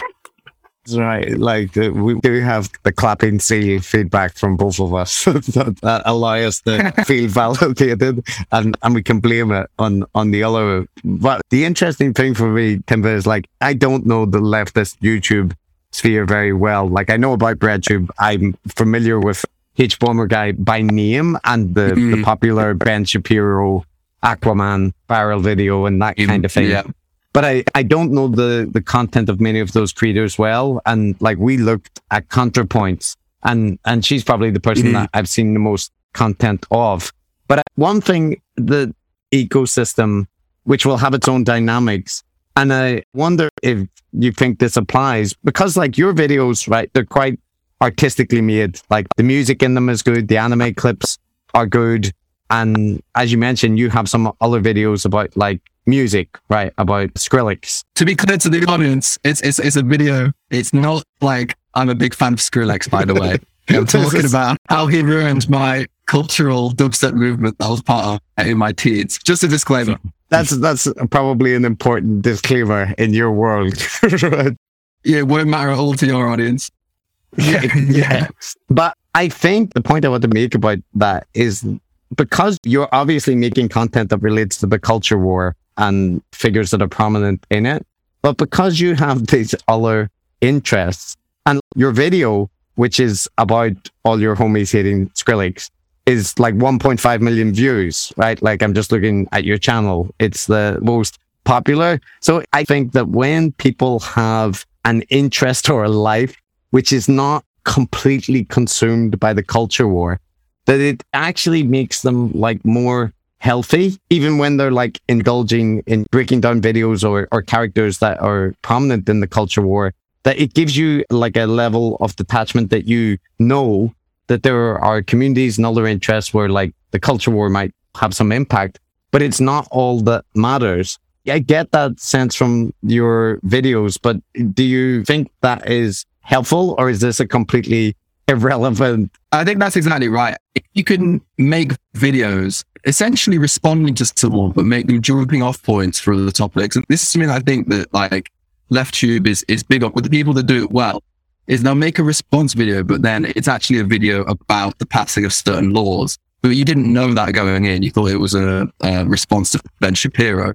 But then they use it to talk about the treatment of black people in America and like back to the Jim Crow era. And suddenly, you learn a lot of stuff outside of just the political culture war thing that you went in for. And yeah, I think you're right with my videos. I like the fact that I can put my own music in them. I like the fact that this is the thing that I enjoy the most about the music is that I feel like I can match the music to the mood I want to create, which is why I decided to do it early on, make my own beats, is because you can't always find stock clips of things that capture the exact mood you want. And so through the music, I can elevate the level of mood as we go through the videos. So if Tim Paul's talking about culture war, I've got like a crazy trap beat I can play in the background. And if it's a part where he's talking about something boring, I'll make the beat in the background quite nice and gentle and chill. But yeah, I think recently as well, I've been trying to just like not be involved in so many tips on Twitter because I think overall, you always feel like there's some points made that you can make really well. But I've realized that I'm actually better at making those points on YouTube and keeping my Twitter line very clear and clean, because I don't think in any of the arguments I had on Twitter, I've ended up coming off very well. Well, certainly not as well as I do in my videos. So I've consciously made the decision to be like, right, I'm just going to try and not respond to as many things. And also consciously, I try and make my timeline on Twitter, not consciously, it sounds like I'm playing some sort of ulterior motive game, but consciously, I try and do like just non-political content in amongst everything else. So that, again, it's like the appearance of like, if people come to my Twitter or whatever, they're not like, well, he's like a crazy deranged lunatic who's just obsessed with James O'Keefe with these people he's made videos on. Because my videos already suggest I'm quite obsessed about them. So yeah, I try and downplay it in the graphics, and as you said, step away from it and not let it be the dominating force in your life. it definitely makes your critiques more persuasive, and it makes you more detached when you're making them, which equally makes them stronger when you're saying the things that you're saying. I feel this, Timber. By inference, if anybody looks at my Twitter. I was about to say, yeah, you're quite big on Twitter, aren't you, Chris? No, I'm not. I'm not big on Twitter, but I certainly don't practice the level of restraint that you're discussing, which is probably a much healthier way to engage with, like, the Twitter sphere. I mean, you serve in the lightning rod as well for the side of the more liberal centristy types, their critiques of the IDW. So I still think there's a function to that. It's just, I'd rather it be you than me. Yeah, I think that's what a lot of people would about me. Like much rather it be you than me. Like, to such a large extent, I prefer that. In the same respect, I'm glad that you took the bullet with Tim Pool, because I don't want them to listen to his content.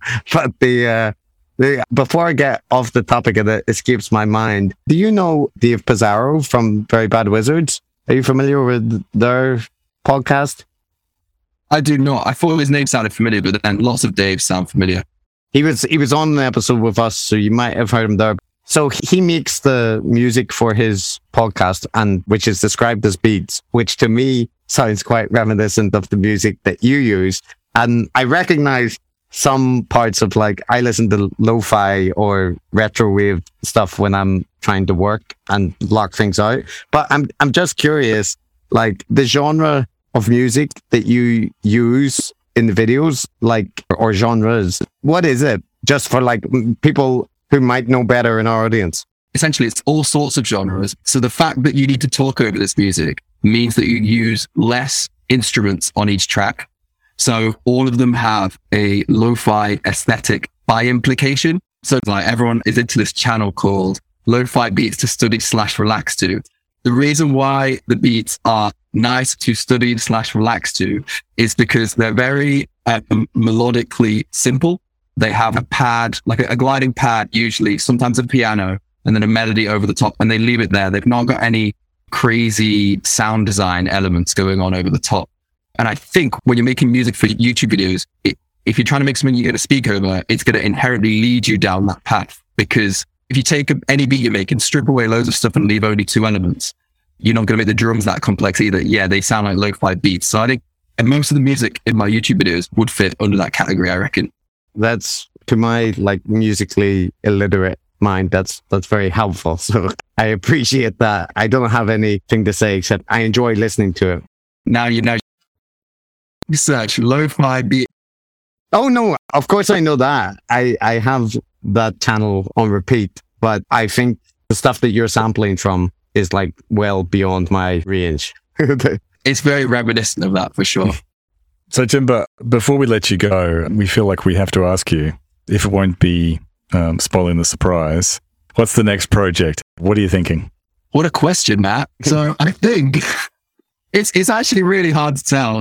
If you look at my videos, right, what I can tell you, and this is probably of interest if anyone follows my videos, I can tell you the people who I don't think it's going to be, right? I don't think it's going to be ever Ben Shapiro. I don't think it's ever going to be Steven Crowder. Now, the reason for that is that if you look at the people I've made videos on, there's a common theme. So obviously you could say conservative, as in they're right-leaning or they appeal to right-wing audiences. Yes, and that's true. But it's also people who present themselves as one thing and are in fact doing something else. And not only that, but they have an audience who are also complicit in the same talking points from them, that they are the thing that they're fakely claiming to be. So Dave Rubin pretending to be a neutral talk show host exploring ideas is actually a hack. James O'Keefe pretending to be a journalist exposing the truth is actually a hack. Tim Pool pretending to be an offensive reporter is actually a hack. If you look at that, it's like Ben Shapiro and Steven Crowder don't really satisfy the criteria, because I think they're conservatives. They say they're conservative, they make conservative content. As far as my, like, scope is concerned, who I'm looking at to do videos on, these two people, for that reason, don't really interest me. So at the moment, I don't know who it's going to be. I think certainly people like Eric Weinstein, I think he's more of interest, because it's like, well, there's something to unfold here. Yeah, we would love it. You would make us both so happy. That's my God, my eyes are lighting up with the thought of this. And just to mention, he did do an interview with James O'Keefe, which James O'Keefe described as his favorite interview for very predictable reasons. Although Eric presented it as an extremely tough grilling. Wait, who was interviewing who? Was it? Eric interviewed James O'Keefe. And he presented as a tough grilling of James O'Keefe. Yeah. Yes, he brought the questions that made James really have to think and answer for what he does. But that I'm really curious to what, because here's the thing. James O'Keefe has a response for everything. He's really good at that. I don't think there's anything that Eric could say that would be a grilling for James O'Keefe, because he's answered the criticisms about his work like so many times. But anyway, I will give that listen. That could figure in a possible future video, I guess. For like a grilling, you have never heard the word heroic and heroism used so many times. Yeah. Yeah. If what you're saying is true, you're an American hero, the likes of which we have never seen on planet Earth. Well, I'm just trying to convince you to do Eric Weinstein, but I think he's perfect for your theme of people pretending to be something they're not. And it sounds mean, but he's a pretended intellectual in my book. But he's good at it, and you would have so much to unpack, unravel. Oh, it would be so good. It would be. Well, he says he's a scientist, an accomplished scientist, but what is he really? Maybe a hack. Yeah, could be a hack. That's it. Could be. Tune into my videos to find out. Yeah, join the 7-part series. At the end, it will be revealed. I like that hook. Here's this mask, really. Oh my God, it's a hack. It's a hack, yeah. You can even send up at the front, like in episode 1 of the 7-part series. In this series, I'll reveal that Eric Weinstein is in fact a hack. I've tried to end our interviews recently. I've only done it once, but I'm now making it into a thing where I finish with a kind of stupid question, which is just my like personal idiosyncratic interest, Timba. So I apologize for this to round things off, but I'm just genuinely curious. Your accent, right? I lived in England for a long time. I'm quite bad at placing accents, but so I told Matt that your accent was like sort of Cockney, which I think is, I don't know if it's true or not, but obviously you're British. You have like a British sarcastic sense of humor, which is like very appealing to people like myself and Matt. But is your accent, am I right? Was I right? Or is it completely off? I'll unravel for you the mysteries of my accent. So I'm originally from Nottingham, which is Midlands. And there's a very specific Nottingham accent, which you could have it from there. However, my parents are middle class. So the Nottingham accent gets a bit wiped out by that, as we know. Being part of the middle class is always like an accent neutralizer a little bit. But then I've also spent a lot of my teenage years listening to dubstep DJs who were all Londoners on the radio and grime MCs who were also from London. So I think there's a twang there, perhaps is from that influence. And you could say that I was maybe imitating them, which is a bit cringe, which I think is true. I think I spent a lot of time listening to them and I wanted to emulate the way they spoke and be like them. And so, yeah, I got this a lot when I went to uni, that I didn't sound like a Midlands person. Oh, yeah. No, that's how accents work. Yeah, they just rub off on you. But really, this is just such a great illustration. Chris, when you said that Timba had a Cockney accent, I laughed at you, didn't I? That was my response. You did. You did. Now, Matt, who's like, look at who's laughing now. I don't know how it comes across to an Australian. I guess we all sound quite similar. No, do I sound like Chris to you? No, you do not. You do not. No, I'm I'm compared to Chris, I'm a connoisseur of English regional and class accents. I had you pegged as I'm here in double. I had you pegged as middle class, but a little bit street. Yeah. And there's nothing wrong with that. Spawned. You have said that after I revealed that, though. Well, yeah, it was in my head. Yeah, it's less impressive. It's almost too convenient that you should say that after I revealed that that's exactly why I am. Well, yeah, I didn't. Yeah, okay. Underneath it all, he is just a hack. He's just a hack. Yeah. It's like, what is this like language understanding? Really? Oh my God, he's a hack. Yeah, I bet also he's like, well, your accent sort of sounds like you're someone who was born in Nottingham, but then listened to dubstep DJs. That's the vibe. That's the reading I'm getting from this. This is how you do a cold reading photo. Yeah. Cold reading. What we'll do is just cut out the bit where you reveal that and edit it around so Matt comes first. Yeah. Well, it's been a pleasure, Timba, and we are obviously big fans of your work and like all the stuff you do, and we really do hope that you are motivated to cover Eric Weinstein because it would make our day. But whoever you do, and if the Tim Pool series continues, it's great. We'll send links to all your channel and the recent Tim Pool stuff, and it's been a pleasure to have you on. So thanks a lot. Likewise. I was about to say, I think we've got like a lot of a crossover with our audience. I think your guys' names just comes up fairly often in my comment sections and such. So I think it was only a matter of time. But yeah, it's been very fun. Appreciate the support. And maybe we'll do it again in 2 years and I will have done some more vids because that's how long it's going to take, realistically. Oh, good stuff. Well, thanks so much, Timba. It was really fun. And now you've promised to do Eric Weinstein. We'll talk to you after that. Yeah. And there you have it, Matt. The interview is complete. Tim Pool has been unmasked as a secret partisan, and Timba has revealed the secrets of the online guru set. I was shocked to find out that Tim Pool was really not that good after all. Just such a disappointment. I know it is. It's really sad. Like he seemed just, so genuine, such a reasonable voice in the culture war, and to find out that he actually has a partisan skew just makes you sad, really. It just makes you sad. Yeah. We were lamenting off air that Tim Pool. The first time I came across him, I think, as I mentioned in the interview, was when Paul Joseph Watson was recommending him as his favorite journalist, Paul Joseph Watson from Alex Jones' Infowars thing. And as soon as I looked into him, I thought he was a giant tool.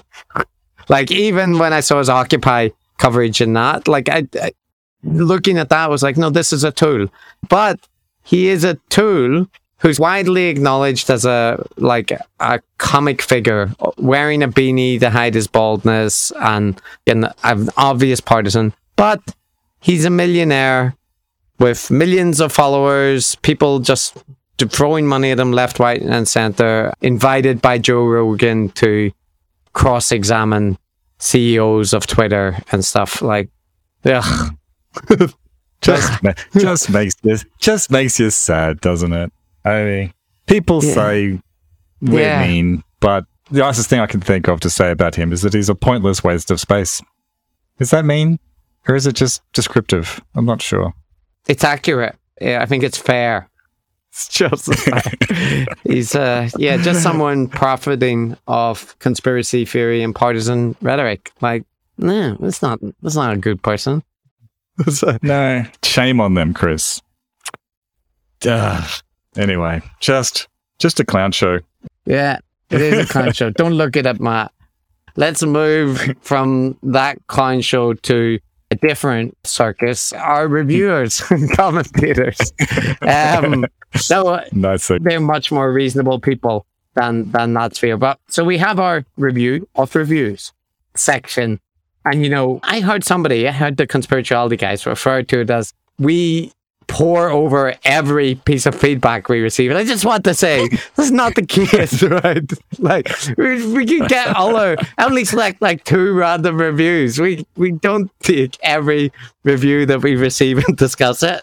So this is not exactly accurate. But in any case, this week I have a review which comes from the Twitter sphere, and particularly from an account known for its acerbic wit, Uberfeminist. Now, Uberfeminist is also an account which can really go pretty hard. Like, sometimes the digs are pretty spicy, and like, your tolerance may vary. But in general, an account which is not afraid to highlight the idiocy of the Weinsteins or other members of the online tribes. Yeah, you just don't want to get on the wrong side of her. Or him. No. No. And she wrote a review of, a tweet review of our podcast. So let me read it. So this is from Uber Feminist. Been listening to a lot of Gurus pod lately. Every episode is simply Jordan Peterson is a weird douche, but said in a hedged way over 3 hours by two dudes who aren't really certain what they actually want to say from 1 minute to the next. And it's kind of my kink at the moment. So I thought that's pretty good. That's a nicely backhanded compliment. I'm taking it as a compliment, Uber Feminist. Taking this as a compliment. Thank you. Thank you. Yeah. So, I think that's the kind of positive review that I can get behind. And I can't say it's entirely wrong. No, I have no notes on that review. She's got us banged to rights in most respects. Yeah. So was that positive or negative? That's probably the positive, right? So I'll give you a negative, Matt.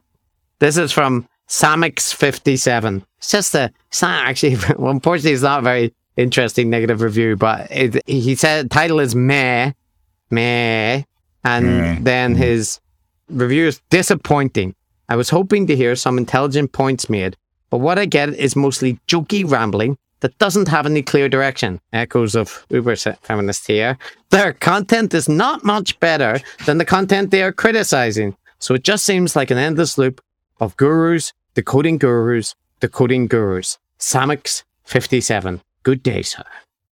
That's it. So, Matt, this is a criticism we've never heard before, which is, aren't you the gurus just decoding other gurus? What makes you not like the gurus?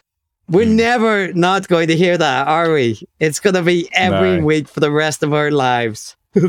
Yeah, that one, and we are covering famous people so we can attach ourselves leech-like to their profile, popularity, and gain online clout. Yeah, that one too. Like Reverend Moon. Yeah. He's so hot right now.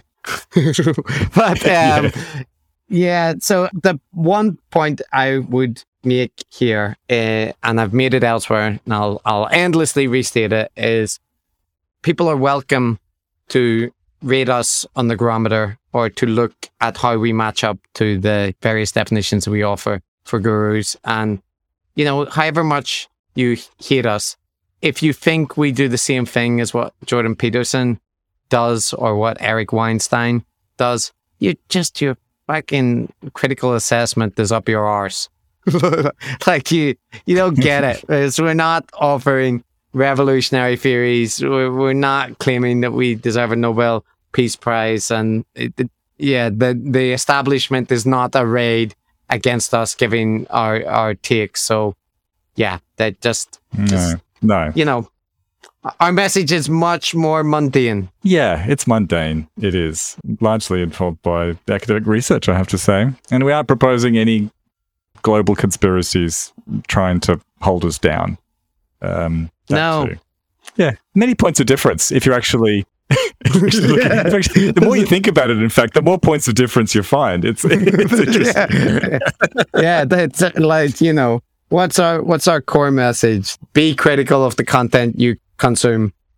Seek out relevant experts and people who are not super invested in the latest culture war drama to understand an issue. And institutions and whatnot are not perfect, but they're not always improved by the alternative ecosphere. So, But as you said, mundane. If you're remotely sensible, you're boring. That's right. If you're remotely sensible, you already know all of these things because they're pretty freaking obvious. But for the rest of you, you're welcome to leave us a negative review. Yeah, that's fine. We appreciate it. So thank you very much, Samix57. So Matt, there is one shout out I want to quickly give before we talk about our patrons, which is we have a volunteer called Joanna Scanlon who manages the Instagram account, and she posts up content there, and I often forget to even send emails about the stuff that we're releasing or that kind of thing, and she does it out of the goodness of her heart, just because we asked people if they wanted to do that. And she did it. And she's almost got like 1,000 followers on the Instagram account. So I just want to say thank you to Joanna, and we appreciate that. So there is stuff on Instagram, and if it's good and useful, you can thank Joanna, not me and Matt, because we're too lazy to manage the social media accounts properly. So thank you, Joanna. Yeah, thank you so much, Joanna. We don't use Instagram that much because we're addicted to Twitter and getting into pointless arguments there. So the Instagram stuff can fly under our radar a little bit, but it's really nice of her to do that. So thank you. Yep, we appreciate it. And so, Matt, to the patrons, we're going to try something this week. It might not work out, but you had to confess your undying love to everyone. So it seems fair that we make me have to do something similar. And this time, since I cannot confess love by my very nature, I'm going to announce my resentment for each of them. So that means you're going to be reading the names. Can you manage that? Oh, yeah. That seems easy. I've seen you do it. It's fine. All right. So let's go. Okay. Chris, so the galaxy-brained gurus on your hit list are Christopher McLaughlin. Thank you, Chris. Dexter King Williams. Alex Bander. Amber Ho. Howe. Benjamin Ashcraft. Brian Nass. Marson Stan. Scott M. And David Ainsworth. I know David from Twitter, I think. Yeah. Oh. You missed one, Matt. J. Also J. That wasn't just the letter J. I thought that was a typo. Yeah. Sorry, J. No. Sorry, the letter J. Now, see, Matt, what you did there, just to give you some tips on your reading of the patrons, you didn't pause after any of them, so now I have to collectively make a comment about how much I resent them all, right? So the format is just keep that in mind. So, but I can do it. Don't worry. I'll do it quickly. So let me see. Christopher McLaughlin, obviously with him, the problem is that he's tried to take my name. There's too many Christophers in the world, and Mick, like, Irish appropriation, maybe even is Irish. So that's his problem.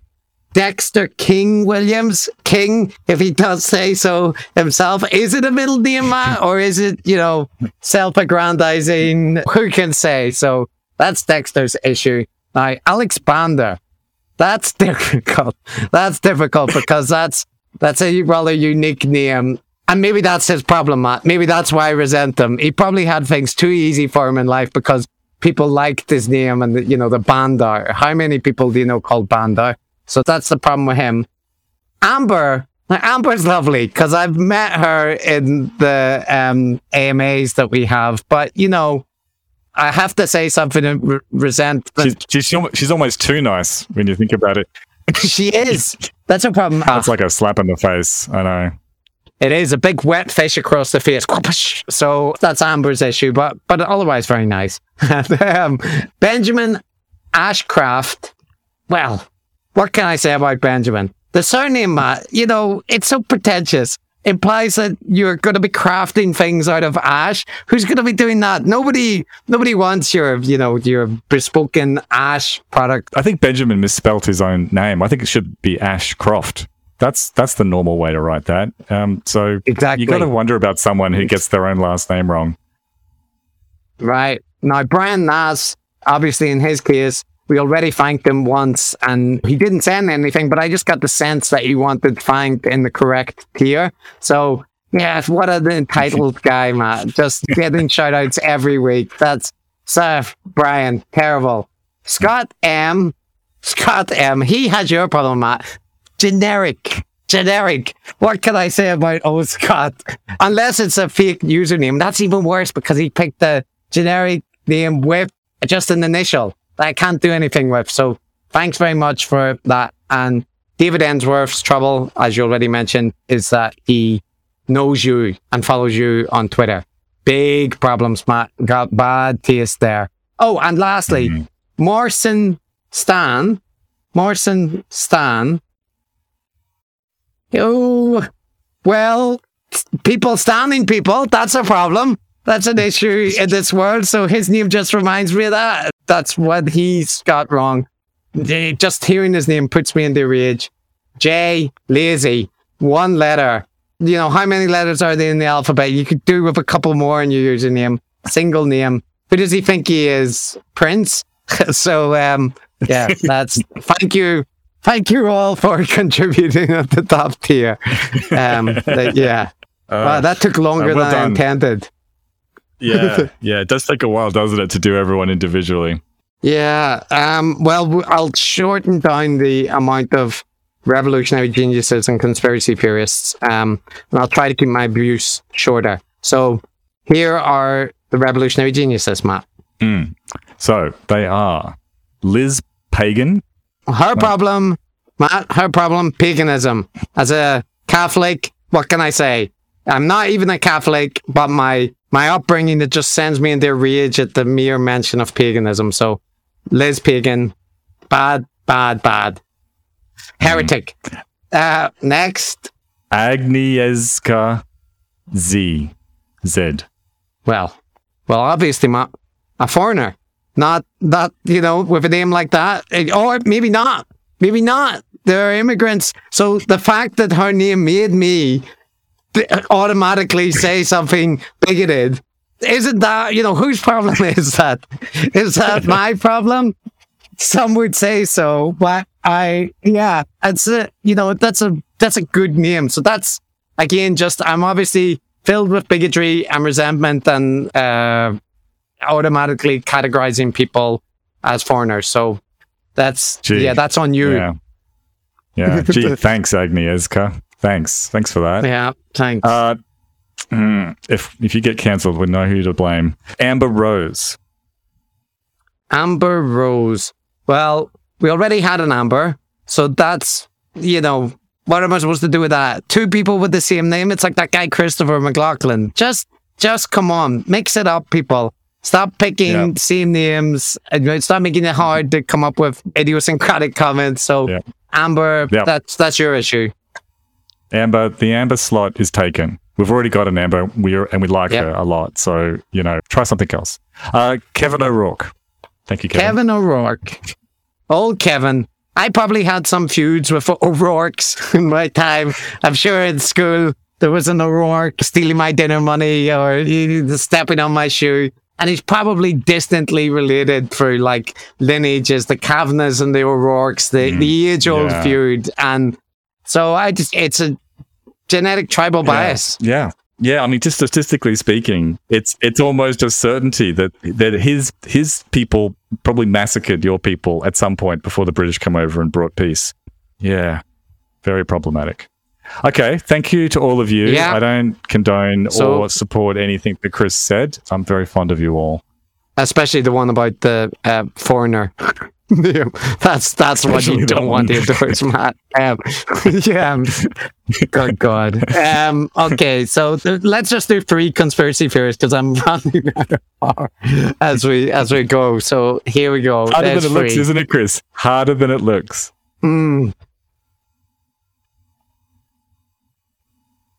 Right. So, what's this group called again? Conspiracy hypothesizers. Conspiracy hypothesizers. Just as good as the other 2 tiers. Trenton Knauer.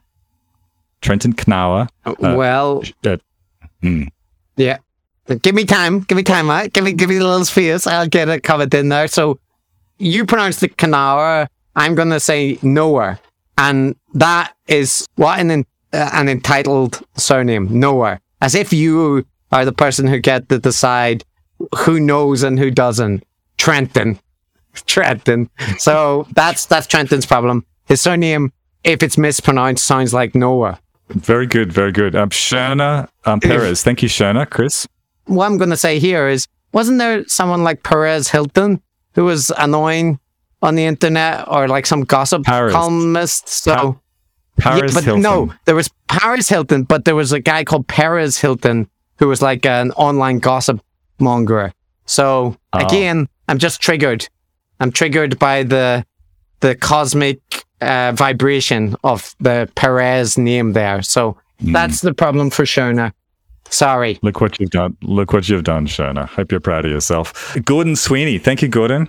There was a TV show where this was a character called Sweeney. I think he was a policeman, and he might have been a British policeman. And Ireland has a history of being brutalized by the British, and the military and police were involved in that. So what more do I need to say, Matt? That's the connection is obvious and the resentment is clear. So that's Gordon Sweeney. There we go. Look what you've done, Gordon. Chris is getting flashbacks of paddy wagons and being taken to a basement under a castle. Yeah, I'm not saying you're responsible. I'm just not saying you're innocent. That's all. Well, great. That was painful. Thank you, Chris. Jesus, we'll never do that again. We're sorry, everybody. Yeah, we're never doing that again. So we'll never do the segment where you tell everyone you love them. We'll never do the one where I tell them I resent them all. Go back to sound clips, Matt. We'll go back to sound clips. No, this is what we do. We experiment, we try out things, they don't work, and we promise never to ever do them again. We'll place a content warning on this section so people could skip over it. Skip it. Yeah, because it's interminably long. So, yeah. But there we go. So should anyone still be here and still be like, well, where can we find them? No one will be thinking that now. You're right. So, but we're on Twitter, we're on Instagram. You can email us at decodingthegurus@gmail.com. And yeah, we'll be back soon enough with, I think our next episode is a crossover with the Very Bad Wizards. So that's something people can look forward to. And we promise we'll do the shout outs differently next time. Yes, we'll stick to the script. We're not going to improvise it. No fresh ideas. It'll just be normal. No, that's a boring, mundane milk toast. That's our brand. All right, so thanks everybody. Oh, wait. Another friggin' innovation at the very end. I'm mixing up the sign out. What was it? Remember the disc, Matt? Consider the gin. Oh, no, fuck. It was no. Recognize the gin, note the disc. I don't remember, but do that, Matt. Beware. All right, I will. And stay fresh, cheese bags. Oh, very good. That's nice. Bye-bye. Bye.